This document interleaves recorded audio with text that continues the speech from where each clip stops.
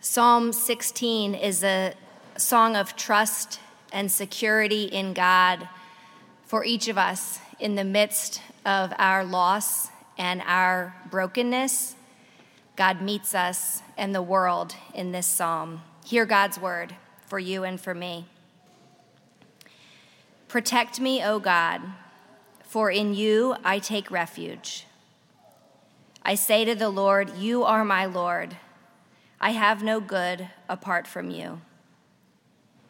As for the holy ones in the land, they are the noble, in whom is all my delight. Those who choose another God multiply their sorrows. Their drink offerings of blood I will not pour out, or take their names upon my lips. The Lord is my chosen portion and my cup. You hold my lot. The boundary lines have fallen for me in pleasant places. I have a goodly heritage. I bless the Lord who gives me counsel. In the night also my heart instructs me. I keep the Lord always before me. Because he is at my right hand, I shall not be moved. Therefore my heart is glad, and my soul rejoices. My body also rests secure. For you do not give me up to Sheol, or let your faithful one see the pit. You show me the path of life. In your presence there is fullness of joy. In your right hand are pleasures forevermore. Amen. Our second text is from the Gospel of John, the 20th chapter, verses 19 through 31. Continue to listen to God's word to you and to me. When it was evening on that day, the first day of the week, and the doors were locked where the disciples were, for fear of the Jews, Jesus came and stood among them and said, "Peace be with you." After he said this, he showed them his hands and his side. Then the disciples rejoiced when they saw the Lord. Jesus said to them again, "Peace be with you. As the Father has sent me, so I send you." When he had said this, he breathed on them and said to them, "Receive the Holy Spirit. If you forgive the sins of any, they're forgiven them. If you retain the sins of any, they are retained." But Thomas, who is called the twin, one of the 12, was not with them when Jesus came. So the other disciples told him, "We have seen the Lord." But he said to them, "Unless I see the mark of the nails in his hands, and put my finger in the mark of the nails, and my hand in his side, I will not believe." A week later, his disciples were again in the house, and Thomas was with them. Although the doors were shut, Jesus came and stood among them and said, "Peace be with you." Then he said to Thomas, "Put your finger here and see my hands. Reach out your hand and put it in my side. Do not doubt, but believe." Thomas answered him, "My Lord and my God." Jesus said to him, "Have you believed because you have seen me? Blessed are those who have not seen and yet have come to believe." Now Jesus did many other signs in the presence of his disciples that are not written in this gospel, but these are written so that you may continue to believe that Jesus is the Christ, the Messiah, the Son of God, and that through believing you may have life in his name. Friends, this is the word of the Lord. Thanks be to God. Well, the text that I read for us this morning, the 20th chapter of John, verses 19 to 31, always shows up the week after Easter, what we call the second Sunday of Eastertide. It's the continuation of the story we read last week on Easter Sunday, the story of the resurrection of Jesus the Christ. We covered the first 18 verses of chapter 20 last week, and as we press on, in the very first line of this week's text, we encounter one of the most difficult pieces of Scripture, one of the most difficult lines of Scripture that has led, unfortunately, to anti-Semitism within the Christian church and the larger society. That line reads like this: "When it was evening on that day, the first day of the week, and the doors were locked where the disciples were for fear of the Jews, Jesus came and stood among them and said, 'Peace be with you. This line, fear of the Jews, captures a persistent and dangerous sentiment that has been at play in the West for generation upon generation upon generation. Jews as a whole people group ought to be feared, so the narrative goes. They cannot be trusted. After all, they killed Jesus. They ought to be blamed for his death, and also, while we're at it, blamed for any other calamity or natural disaster or plague or economic crisis we may experience. This sentiment, lamentably, has been fleshed out on the stage of history from the early church to the Middle Ages, to the Reformation, to the Enlightenment, and through the 18th, 19th, 20th, and even into the 21st century. Today, anti-Semitism persists both in the Christian church and in broader society, and we as modern Christians need to be very wise and very measured and very judicious in how we read a text like this one, like the one that's set before us on this second Sunday of Easter. And so to that end, what I'd like to do is engage in a careful and deliberate reading of this one verse, John 20:19. Typically on this Sunday, you're going to hear a sermon about doubting Thomas. We're not even going to talk about Thomas today. We're only going to focus on this one single verse in the hopes that we not only properly contextualize a text like this one, but on a more global or grander scale, that we may discern a word of encouragement, a word that I think is embedded in this text when it comes to what it means to be a Christian in an age like today, an age of tribalism, division, and fear. I think there's a specific word about this context that we need to hear, and I think there's a specific word about what it means for us to be Christians in this age of fear and division. And so I'd like to get started by inviting you to call to mind a particular conflict within your immediate family. Perhaps it's a conflict that's happening right now. I want you to call to mind a conflict within your immediate family or extended family, or perhaps even your friend group. Think about that conflict. Think about how it perhaps has worsened over time, perhaps has escalated to the point that not only have feelings been hurt, not only is there a lack of kindness or forgiveness or understanding, but there is a growing sense that some of the relationships within the system are not going to survive. One of the most fascinating family feud stories of the 20th century took place in Germany between two brothers, Rudolf and Adolf Dassler. The two actually owned a sneaker company that was started in the early 1930s. It was called Geda, G-E-D-A. And the company was quite successful, but absolutely exploded after the 1936 Olympic Games that were held in Berlin, because the vast majority of athletes wore Geda shoes or Geda apparel as they raced in that Olympiad. In fact, the great Jesse Owens wore Geda sneakers when he won gold in the 100, the 200, the 4x1, and the long jump that year. Well, as the Second Great War began, the older Dassler brother, Rudolf, was drafted by the German army at age 41, while Adolf, the younger, at age 39, was left at home.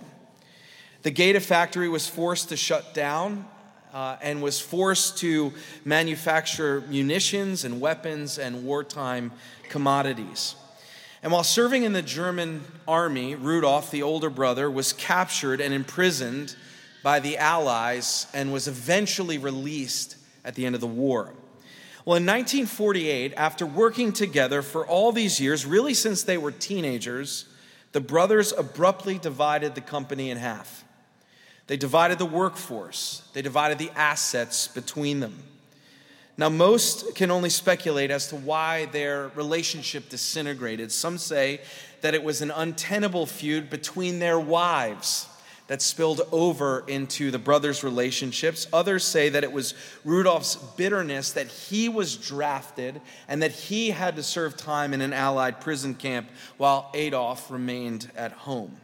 Whatever the reason, there was this deep, catastrophic division between these two brothers. And in 1948, the older brother Rudolph started a company called Puma, and the other brother, Adolf, started a company called Adidas, which we in America say Adidas. One factory was located to the north of the city. The other factory was located to the south. Not only did this family experience division and divide and discourse in the subsequent years, but so did the citizens of this small Bavarian village, a suburb of Nuremberg, where these brothers were from and where their businesses operated. You see, residents in the town chose sides. You were either Puma or Adidas, and they divided themselves literally by neighborhoods and schools and the restaurants that they would eat at and the beer gardens they would drink at. In fact, the town still today has two soccer clubs, one sponsored by Adidas and the other sponsored by Puma. All of this is to say that the division that began with these two brothers spilled over into divisions within the entire community that still actually exists today. Now, to understand what's happening in the 19th verse of the 20th chapter of John, we have to frame it first and foremost as a family conflict. It's a family conflict. It should not be lost on us that the disciples that locked the door for quote-unquote fear of the Jews were actually Jewish. And to state the obvious, Jesus was Jewish too. In a vacuum then, this sentence, this opening sentence of this section of Scripture is terribly awkward, right? I mean, it doesn't make a ton of sense. It's as if John is saying that these Jews were afraid of all Jews, which would mean that they'd be afraid of themselves, right? It would be like Jens telling you that he doesn't want to go to the organist convention because he's afraid of organists, right? Or it would be like me telling you that I don't want to go to Lincoln Financial Field in Philadelphia because I'm afraid of Eagles fans, right? I mean, that's how weird this sentence is and how odd it comes across. So because it's so odd, we have to ask the question, is there something else happening below the surface? Is there some other context that we need to be aware about? And I think there is. And one of the things we need to remember is that the Gospel of John was written 60 to 70 years after the resurrection of Christ. And the author is certainly a product of his time. He's writing 60 to 70 years after the resurrection and ascension of Jesus Christ. And so what he's experiencing, of course, is going to bleed into his writing. Even though he's writing about something in the past, he's going to bring his own contemporary sensibilities to bear in telling the story. And what we need to know about this particular time in the first century was that there was a huge rift between Jewish Christians and Jews who continued to adhere to the Mosaic law. The latter began to prohibit the former from even coming into the synagogue. The Jewish Christians were no longer welcome at the synagogue, so they had to start making their own community spaces, mostly in homes where they were able to meet. It's more than likely that the Jews referred to in John 20:19 are those that maintained the traditional Jewish customs and practices, and that this was not some sort of commentary that John was writing about every Jew. Do you follow me? He's talking about a specific group of people. As I said, this is a family conflict between two Jewish communities, traditionalists and Christ followers. Even with that knowledge,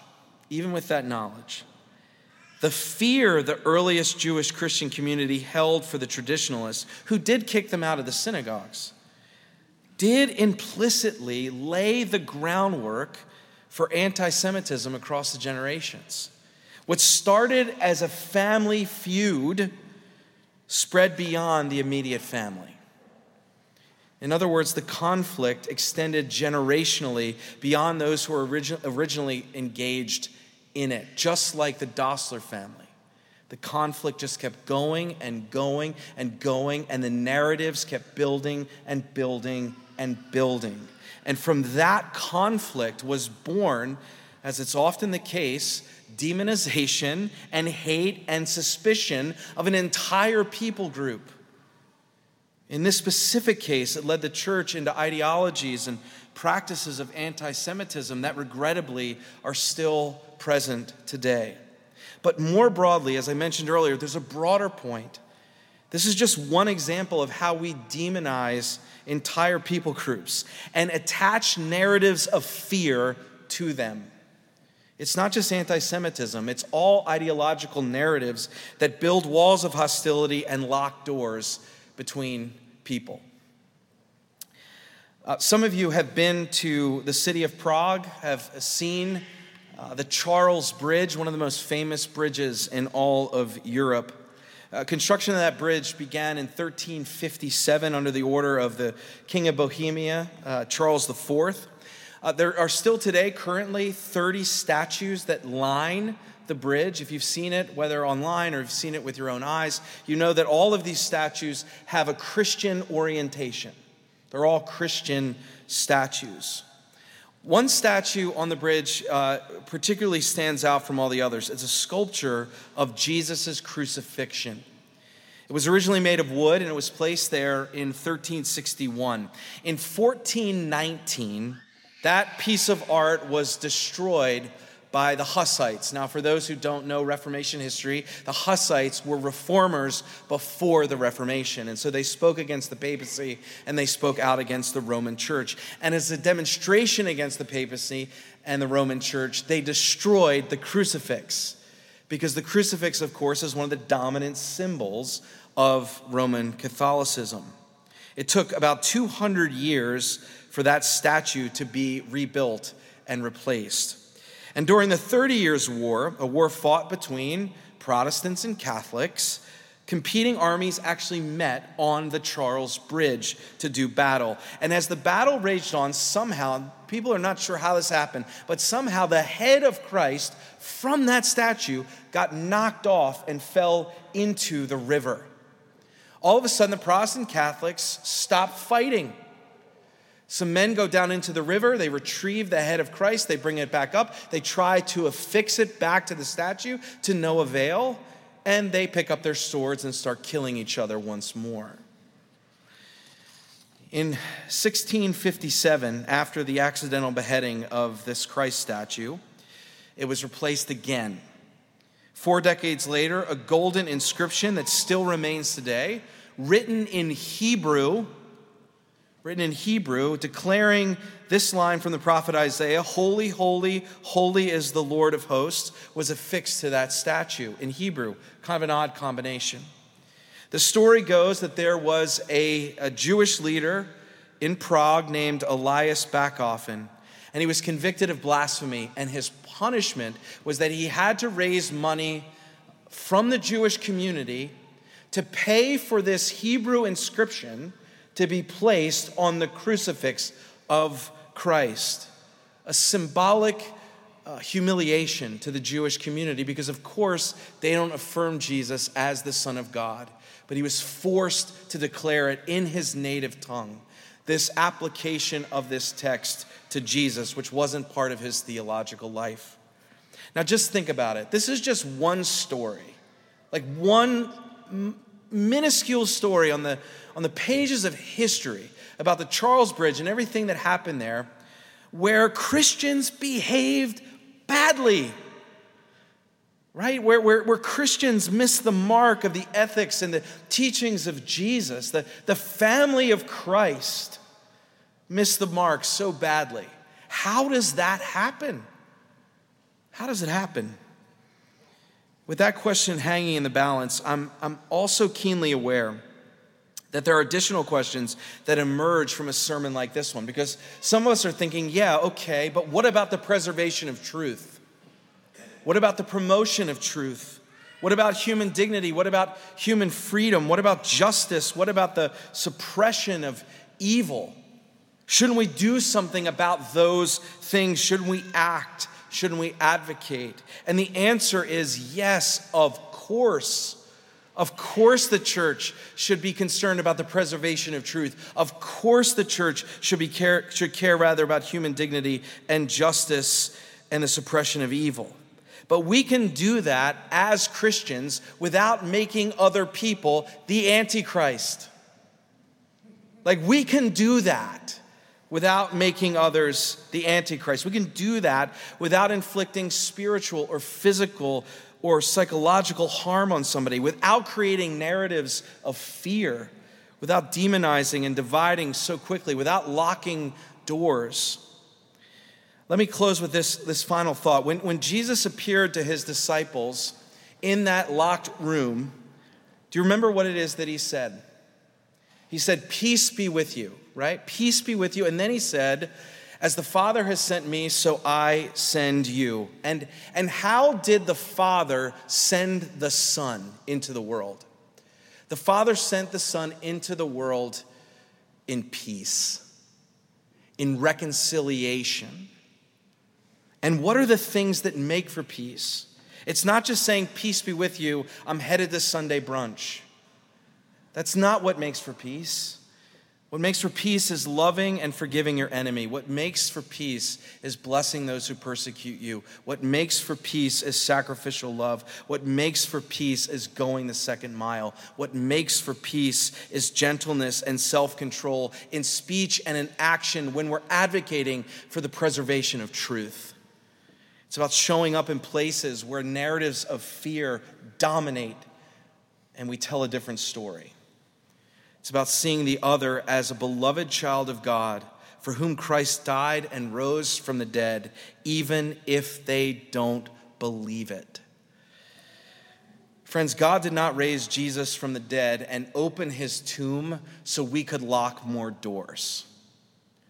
God raised Jesus from the dead so that we too could be sent into the world as bearers of peace. May that be the story we tell in and for this world that Christ so desperately loves. Amen.